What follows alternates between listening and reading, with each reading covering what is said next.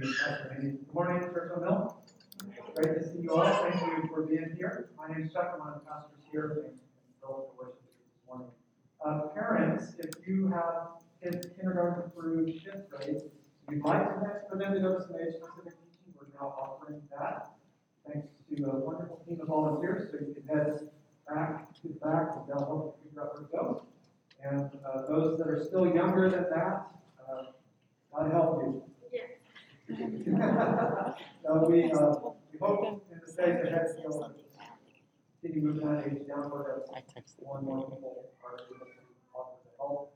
For now, there's a room that remains open in the preschool building, so the building to my left. The northernmost room in that building is still available if you'd like to go hang out with the kids there. Welcome online. Thank you for participating that way. Everybody will be together in the book of Acts. Acts chapter 24 is where we'll be this morning. Turn there with me. Acts 24. This morning we come to the third of 5 trials the Apostle Paul faced in the first century. Eric did a really fantastic job last week of helping us think about Acts 23 and set us up to spend the morning together today in 24. If you're new to the Bible, we have been working our way as a church through the book of Acts. Acts tells us what happened in the span of time about 30 years after Jesus' resurrection. We hope it will be an encouragement to you today. After leaving Jerusalem under Roman protection, Paul was transferred some 75 miles to a city called Caesarea. Its ruins still exist today. It's a very famous port city you can visit. Here, Paul would meet with a governor named Antiochus Felix. Now, if you spend any time in Acts, you notice that there are a ton of details. There's lots of locations listed, there's people named, there's Roman processes described. It might be helpful just to point out this morning that these details that the human author Luke included help to root the truths that we're studying in real time and space. See, we Christians believe that the scriptures not only tell us spiritual truths, but they also tell us spiritual truths in the context of actual cities and actual time. And many of these details can be verified and confirmed so that we know from outside the Bible things that are true inside the Bible. But remember, beloved, at the end of the day, our hope each Sunday as we gather is not simply to learn history, but rather we open our Bibles to meet with God together. That together we can come to know Him more, and be more equipped to walk with Him this week together. So as we study, I pray that you would be encouraged in your own life, that we would be encouraged in our together. Specifically, Christian, if you understand that your faith isn't private, that yes, you came to know Jesus individually, but then that faith must be worked out corporately and collectively, and it's to have an impact on the society at large in which we live. And there's some very strong points of application in this passage today. And if you're not yet a believer, then I hope that you'll consider the claims of Christ in light of the truths that we'll look at this morning. We'll be in Acts chapter 24, verses 1 through 9. Acts 24, 1 through 9. And after 5 days, the high priest, Ananias, came down with some elders and a spokesman, one Tertullus. They laid before the governor their case against Paul. And when he had been summoned, Tertullus began to accuse him, saying, "Since through you we enjoy much peace, and since by your foresight, most excellent Felix, reforms are being made for this nation, in every way and everywhere we accept this with all gratitude. But to detain you no further, I beg you in your kindness to hear his brief.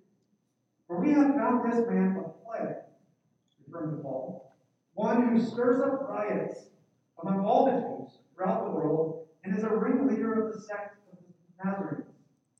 He even tried to profane the temple, but we seized him. By examining him yourself, you will find out from him about everything of which we accuse him. So the Jews also joined in the charge, affirming that all these things were so. Several chapters ago, you may remember that the Apostle Paul was arrested in Jerusalem. And these charges that are raised here, now in the new city, specifically relate back to what already happened. Don't worry, if you weren't here, I can tell you about 2 or 3 sentences, and the rest are wondering, why didn't you do it that way last time? Essentially, Paul faced 2 trials in Jerusalem. He was beaten, he was jailed, he was mocked, he was maligned, and all of it without cause. And now he's been sent off to a new city. And here in this new city, Paul will face the governor of the whole province, a guy named Felix. And he does so before the eloquent attorney Tertullus, who was arguing the Jewish case against him. Essentially, the Jewish authorities had a religious problem with Paul. But because they weren't ultimately in charge, because they were an occupied nation, they were not allowed to execute Paul based on their religious charges against him. So they had to try to use Rome and create a political sense of turmoil in order to bring about his death. The goal of the trial was to use Rome as a means to end Paul's life. Now, if you know your Bible well, think of somebody else who faced a similar circumstance. Jesus. Jesus experienced the exact same thing. He was accused of a political crime, when in reality the issue was they didn't like him religiously. Tertullius' speech, those first several verses of the chapter, are nauseating. They describe a man overflowing with vain flattery. Because history tells us that Felix was a brutal and immoral ruler. Josephus, the Jewish historian, has written extensively about him. He was known as someone who would crucify anyone who led an uprising against him. And that made this a particularly dangerous situation for Paul. Felix had been anything but generous to the Jews. And yet, Tertullius is here just buttering him up one side and down the other. And then writing out the charges against him. That's what verses 4 through 8 describe. Essentially, if we take those verses and try to say what's the bottom line of what he was accused of, it's this. The charge was that Paul disturbs peace, that he upsets society as an insurrectionist, and that he's a threat, therefore, to Rome. The Jewish leaders wanted Paul to be seen as a mortal political enemy of Rome. Now, frankly, this is an incredibly brilliant tactic because it plays to Felix's basest emotion, fear. If Felix couldn't keep Paul under control, and there was some kind of uprising, then Felix would be disposed. By accusing Paul of rioting and insurrection connected with some backwoods illegal religion, Tertullius held out what was likely the very best possible case to get Paul executed. Now, what in the world does that mean for any of us? Beyond nodding our heads a little bit, what does that do for Monday morning? Well, church, the Bible's clear. Persecution is a normative experience for Christians. Jesus himself warned his disciples repeatedly that they would face, and we would face, all kinds of suffering for our faith. That makes sense, doesn't it? I mean, it happened to Jesus. We bear his name. It's going to happen to us. Now, for those of us in the room or online who are from the United States, the last couple of 100 years have been an aberration when you consider the history of the rest of Christianity. Because there hasn't really been a substantial organized attack against Christianity. We've enjoyed immense religious freedom. Culturally speaking, I'm not referring to the events of the last week, or rather the events of the last 10, 12 years. That's clearly changing. Beloved, if you live for Christ and you don't keep your faith locked up in the closet, then it is increasingly likely that you will be ostracized. And like Paul, the charges raised against you will often not be true. See, none of those things listed that they accused Paul of had he actually done. He didn't cause riots. He wasn't an insurrectionist. His faith was not heresy. And he made no attempts to cause problems at the temple. So every accusation was a twisting of the truth. Christian, the same thing will happen to you. Maybe you've gotten by thus far without it, but it is becoming more and more normal. The primary fault line for accusations against believers today is anything related to the Bible's teachings on sex, gender, and the LGBT view of self-expression. And so, as a believer living your life in public, if you were to say to someone, it's dangerous and morally bankrupt to encourage your middle schooler to change genders, or if you were to discourage a friend from marrying someone of the same sex, even if your motive is for people's flourishing, and if your demeanor in those conversations is gentle, humble, kind, gracious, you will very likely be accused of being on the wrong side of history, and you'll be compared with those who supported slavery. Neither accusation is true, but that is the time in which we live. And we Christians haven't made this the issue of the day. But we must not be silent either when opportunities present themselves to share what is ultimately better. How do we prepare for moments like that? Well, that's what this paragraph is about. It helps us to think ahead so that we don't get caught off guard, so that we can be prepared. You might consider memorizing a passage of Scripture that would help you in a moment like that.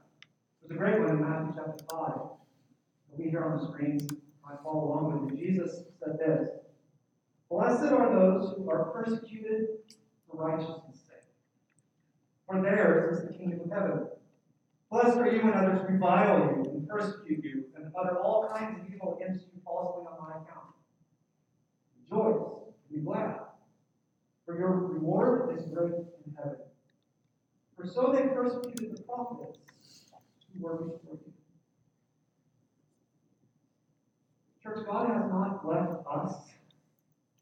He will continue to build His church. He will continue to save people. But we are facing a time in which there is an increase in opposition against faith. How will you stay true to your biblical convictions? Well, it's by thinking of passages like that, by dwelling on them ahead of time, in order that you would be prepared for what those conversations are. Now, the rest of the chapter this morning we'll be looking at will flesh out how Paul himself worked this out in his own experience. And so as we study it, yes, we're looking at an ancient event, but its truth is ever alive and present and helpful for us as we try to be prepared for any persecution that we might face. Well, let's see what Paul did. We're looking at verse 10. "And when the governor had nodded to him to speak, Paul replied, 'Knowing that for many years you have been a judge over the nation, I cheerfully make my defense. You can verify that it's not more than 12 days since I went up to worship in Jerusalem. And they didn't find me disputing with anyone or stirring up a crowd, either in the temple or in the synagogues or in the city. Neither can they prove to you what they now bring up against me.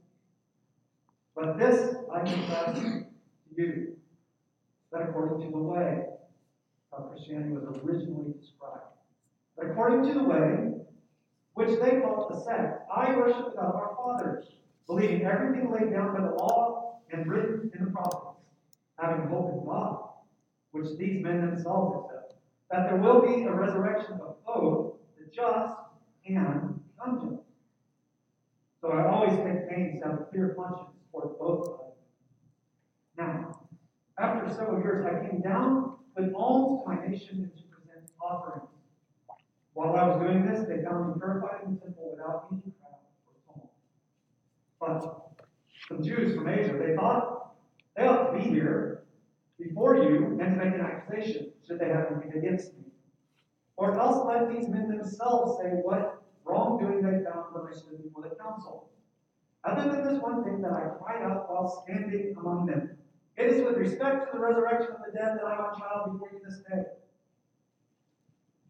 Felix, having a rather accurate knowledge, put them off, saying, when Lysias, the tribune, comes to us, I will decide the case. He gave orders to the centurion that he should be kept in custody but have some liberty, that none of his friends should be prevented from attending to his needs. As we try to think, brothers and sisters, about how do we be prepared to stand for Christ when it's hard, be that in a one-on-one conversation or before a whole class or in the boardroom at work, how do we stand for Christ when it's possible?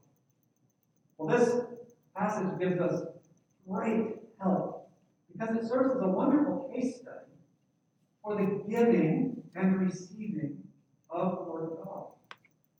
In Paul's case, the example is positive. He gave the Word faithfully. But in Felix's case, the example is negative. He refused to receive the Word. Both are very instructive for us. So let's spend the remaining time together thinking about those two things. How you can wisely give the Word and why it's unwise to reject the Word. First, let's consider that positive example.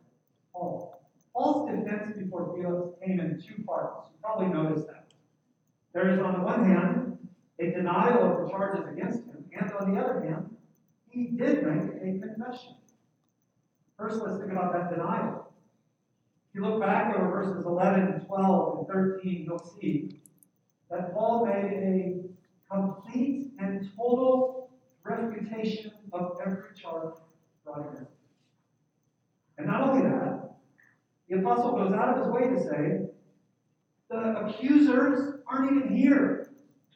And the ones who are here have nothing to say.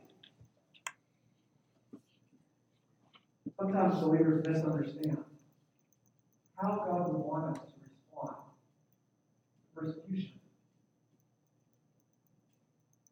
Yes, there are things in the Bible that say if you're struck on the one cheek, offer the other also. If your cloak is taken from you, give your tunic too. In our interpersonal interactions, in other words, if someone's hostile to the gospel and they take advantage of you, then yes, we're to love that enemy. We're to pray for them. Or to retain from any and all personal retaliation. That is what Jesus did. That is what we are called to do, irrespective of the cost.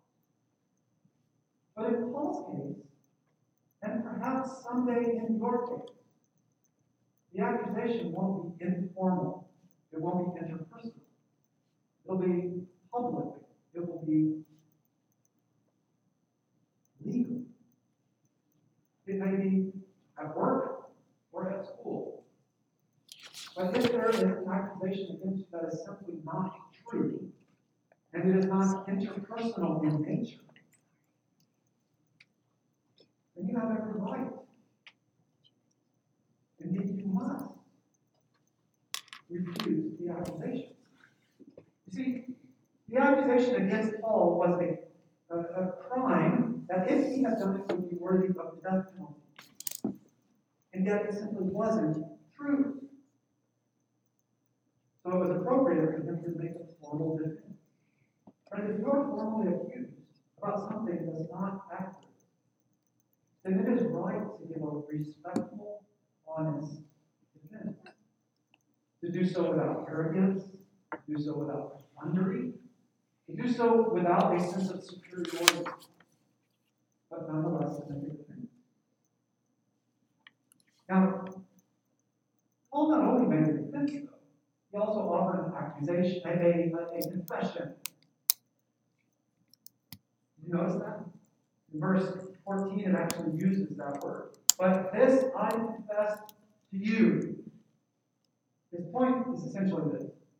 I've done none of those things you're accusing me of. But you can consider me guilty of one thing. I am guilty of worshiping God. I believe everything written in my Bible, and I have a hope in God. That, Felix, is why I'm locked. Christian, if you were in a similar situation, would you be able to say the same thing? As you consider the Bible in your lap, do you believe everything written in it?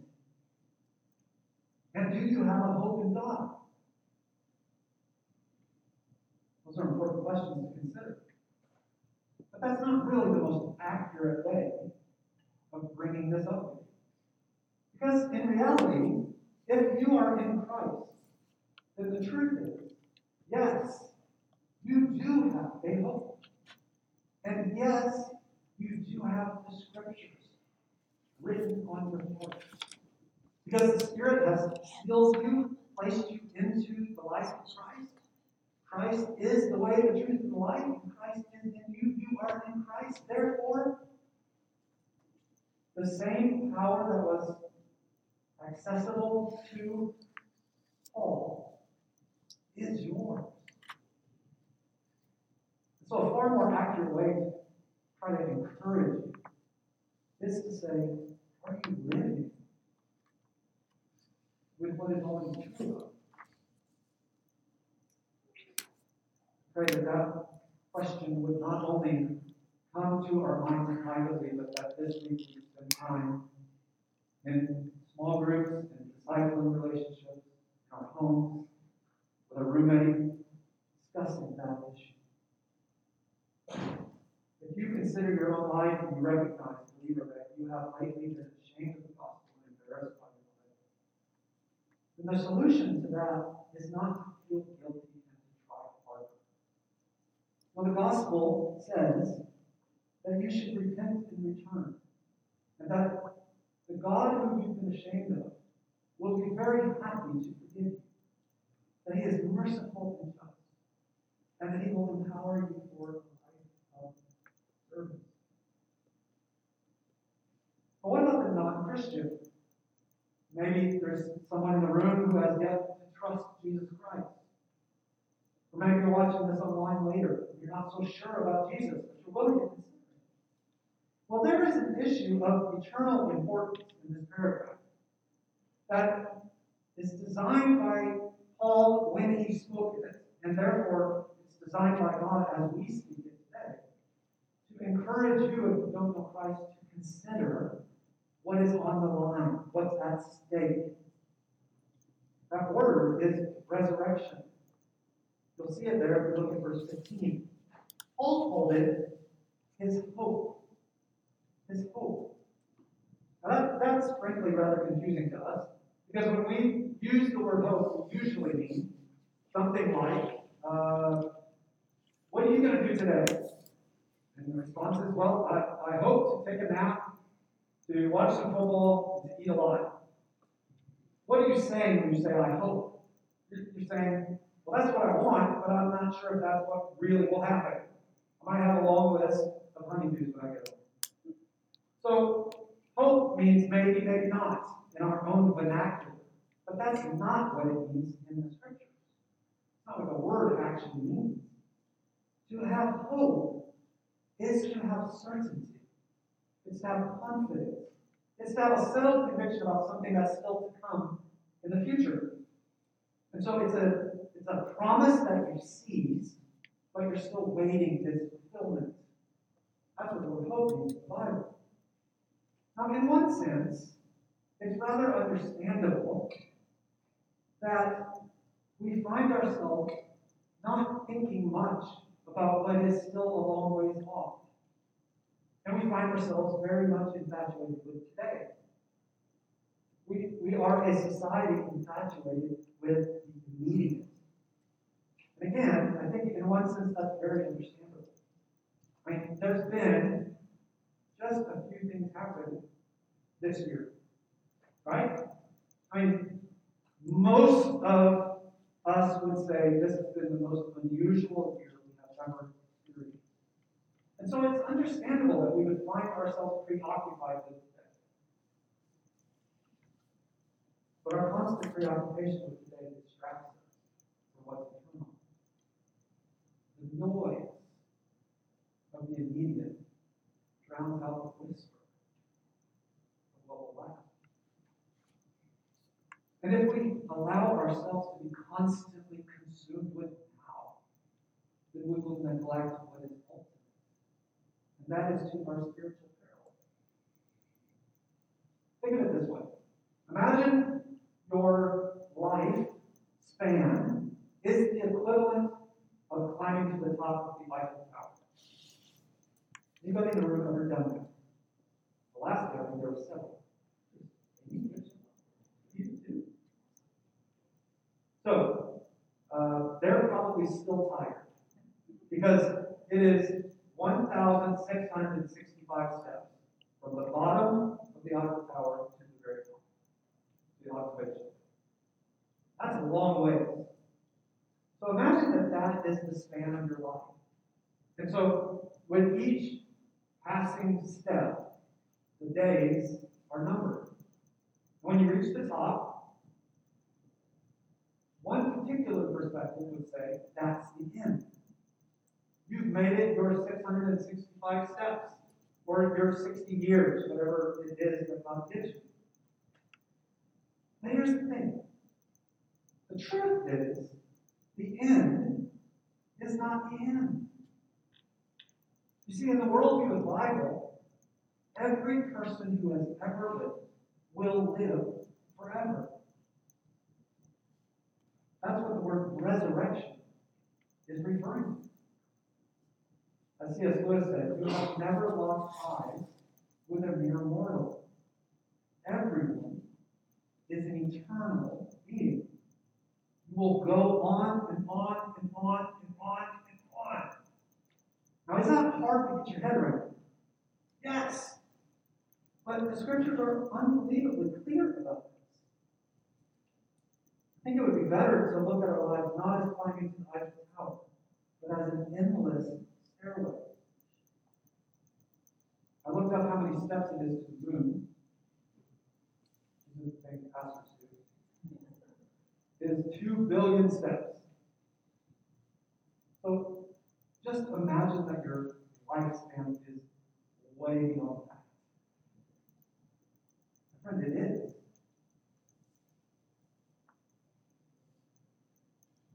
What sense does it make to put all your focus on climbing to the top of the Eiffel Tower if in reality you'll climb on forever?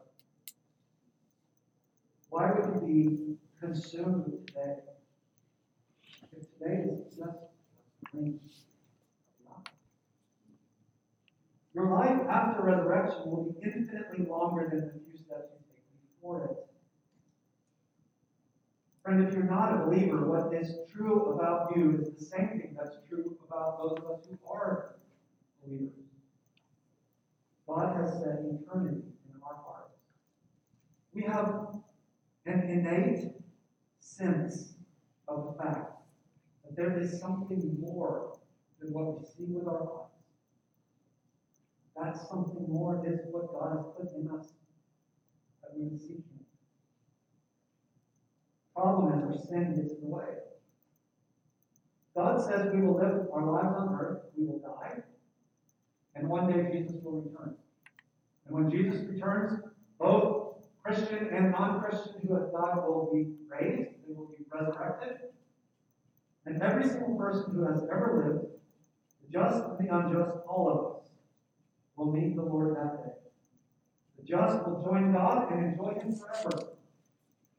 The unjust will be banished from all that's joyful and will face wrath. Make no mistake. This is reality. It is the future everything is racing toward. Even if there's lots of dazzling things to distract us along the way. Now, maybe you don't believe that. But would you advance me a slight bit of kindness. And just consider, what if that were true? What if the Bible's claims actually are correct? Now, I think, friend, you would reach the assumption that the most important thing you could possibly do is figure out how to not be on the unjust list and how to be on the just list. And it's to that we now turn. Book of Amos, verse 24. After some days, Felix came with his wife, Drusilla. That's quite a name. Who was Jewish, and he sent for Paul and heard him speak about faith in Christ. And he reasoned about righteousness, self-control, coming judgment. Felix was alarmed. He said, "Go away for the present. When I get an opportunity, I will summon you." At the same time, he hoped that money would be given by Paul. So he sent for him often and conversed with him. When 2 years had elapsed, Felix was succeeded by Festus. And desiring to do the Jews a favor, Felix left Paul. There's so many moments in the book of Acts where it's easy to consider the temptation Paul might have faced. He get angry, bitter, defensive, crotchety, upset with God. I mean, after all, he's literally done nothing wrong. And now he's locked up for over 2 years. And yet, by God's grace, he resisted that very natural tendency to become hardened by hard circumstances. And instead, he continued to make witness to Christ. Beloved, when we face suffering, that's no time to stop living on mission for Jesus. In fact, it might be in suffering that you have your greatest opportunity to bear witness to Christ. It certainly was that way for Paul. Felix and his wife, Drusilla, with very clear mixed motives, partly we're interested in what you have to say, partly we hope if we keep you long enough, you'll get a bribe, you'll get a pile of money that you'll give, and then I'll let you go.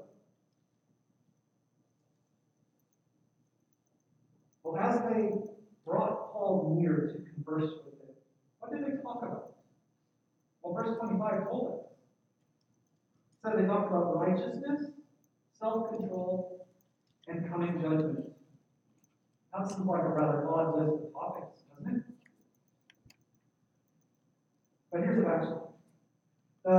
The Roman historian Tacitus called Felix, described him this way, quote, "a master of cruelty and lust, who exercised the powers of a king with the spirit of a slave." End quote.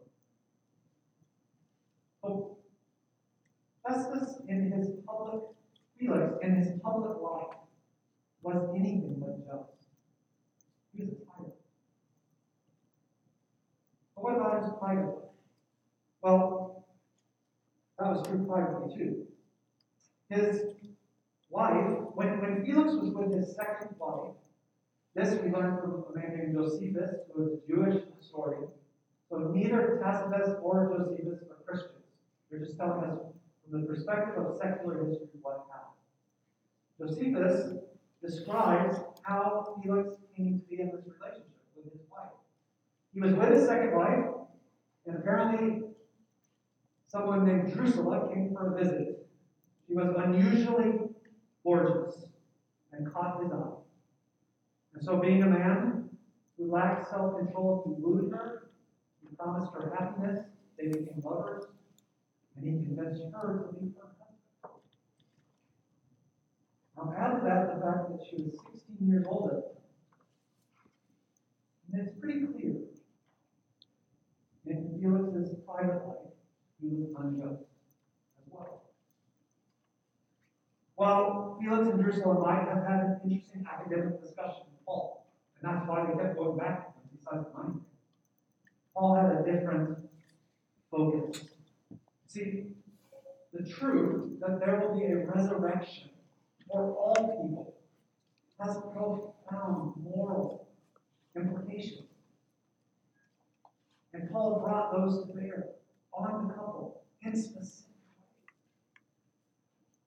Think back to those three ideas: righteousness, self-control, judgment. Felix was not righteous. No one would have claimed he was. And being an unrighteous person, Felix had no self-control. He was a man driven by passions he couldn't stop. In other words, just like us. And because he was unrighteous, and because he had no self-control, then when Jesus returned and brought about judgment, Felix would be only that. Paul wanted Felix to avoid eternal judgment. And so he told him the truth about faith in Christ, about the love of God, about the opportunity to come to know Him. Felix, at least as far as we know, never accepted this message. There's no record of him ever changing his mind and placing his belief and trust in Christ. If he had, then Felix's unrighteousness, that part of him that was alienated from God, hostile to him, morally bankrupt, Felix would have had that, his sin, given to Christ. And Christ would have given him his right standing, his righteousness, his moral perfection, his position of acceptance before God. And if Felix had received that gift from God, then Felix would also then have been given access to the Spirit who would have come to live within him, who over time would have changed his character, such that he would become a man of self-control. And so he would have had salvation, and he would have had assurance of salvation by a changed life. And therefore, when Jesus comes, he would have known no judgment, only grace.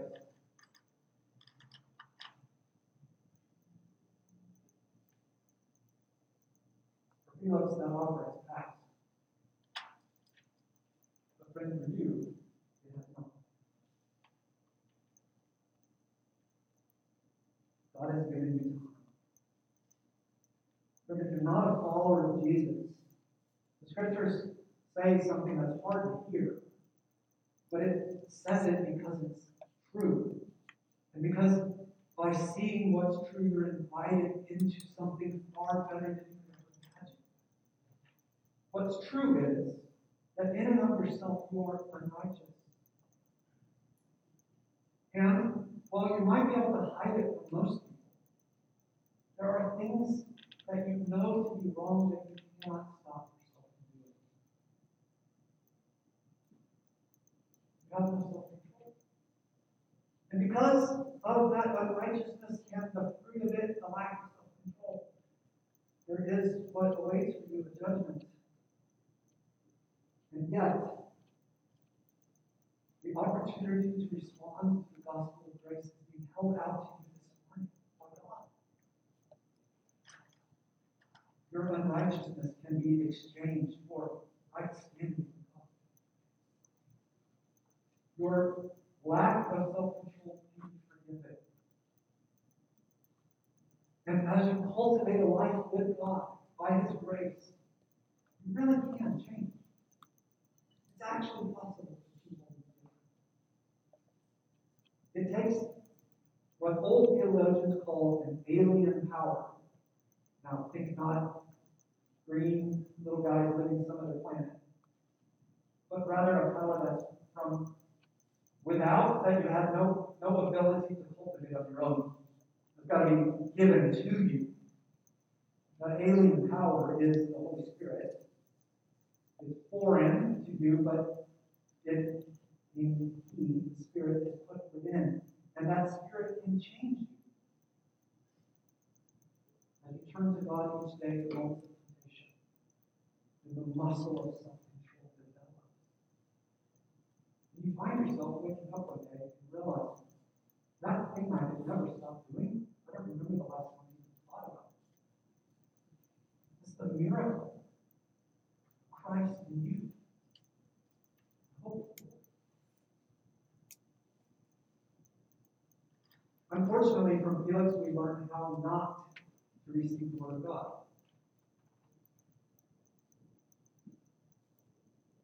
The text tells us two haunting details. It tells us that as Felix heard this gospel, he was alarmed. That's a soft translation. It means that he was terrified. And yet, in his fear of coming judgment, he pushed Paul away. The text also tells us that he knew the way accurately. So his problem wasn't that he hadn't heard what's true, that he didn't see it, that he didn't come to terms with the fact that that's what's coming. He refused the offer of grace and remained in rejection for some other reason. Friend, if you refuse as well, the same will be true for you.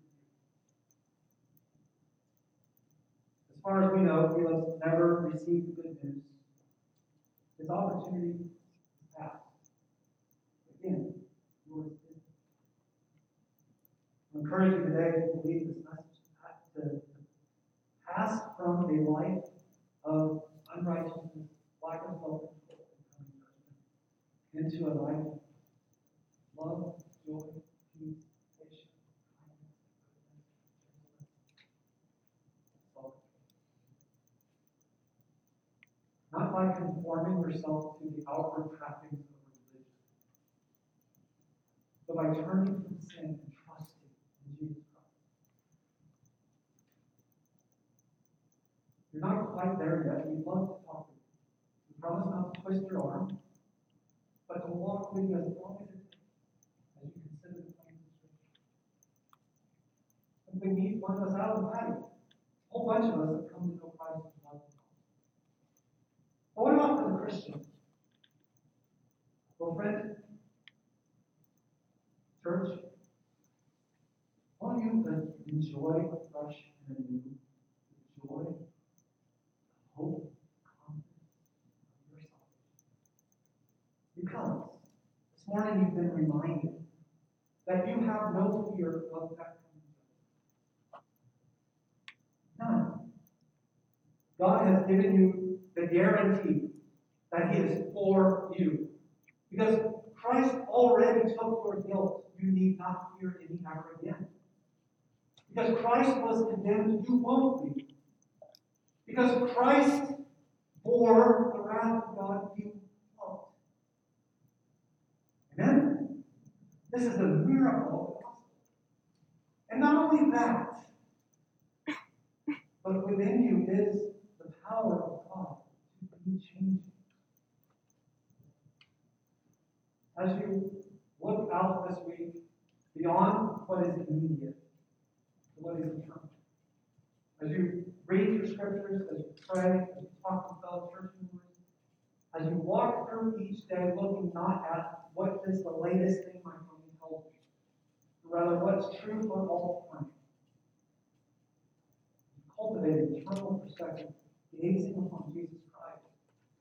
And the scriptures tell us that the fruit of the Spirit will be formed within, that your life will increasingly look like Jesus. Because the power of the gospel isn't simply to remove our unrighteousness, also to cultivate a beautiful life of godliness in all things. And as that happens, we will become more and more willing to accept whatever happens as we share the gospel with people that let them know. Whether they like it or whether they reject it. We need not fear people. We live with faith.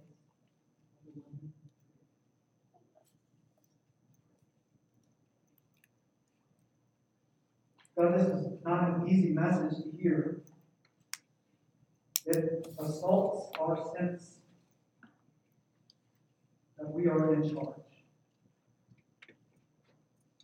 We ask you this morning that in each of our lives you would do the miracle that only you can do, of applying this word to our individual circumstances. Pray for the non-Christian in the room. Thank you for them. So humble that people are here who are still considering Christ. Pray that they would press in even further. Read the Bible carefully. Talk with a friend they came with. Reach out to one of the elders. But they wouldn't let the pressure of the immediate blind them from the importance of the church. I pray, Lord, for fellow brothers and sisters in Christ who already know you, who've already been given your righteousness, that they would walk in freedom. And that God, in an age where self-control is not valued, where we are indoctrinated that we ought to pursue whatever we feel, would you cultivate something far better? A life in which the fruit of the Spirit is coming to bear, such that we are becoming more and more and more and more human. More and more like Christ. We ask you to work this out not only in our individual lives, but in our shared life with the church, as we seek to be a people who live for you, who share the gospel in everyday life, and who help each other.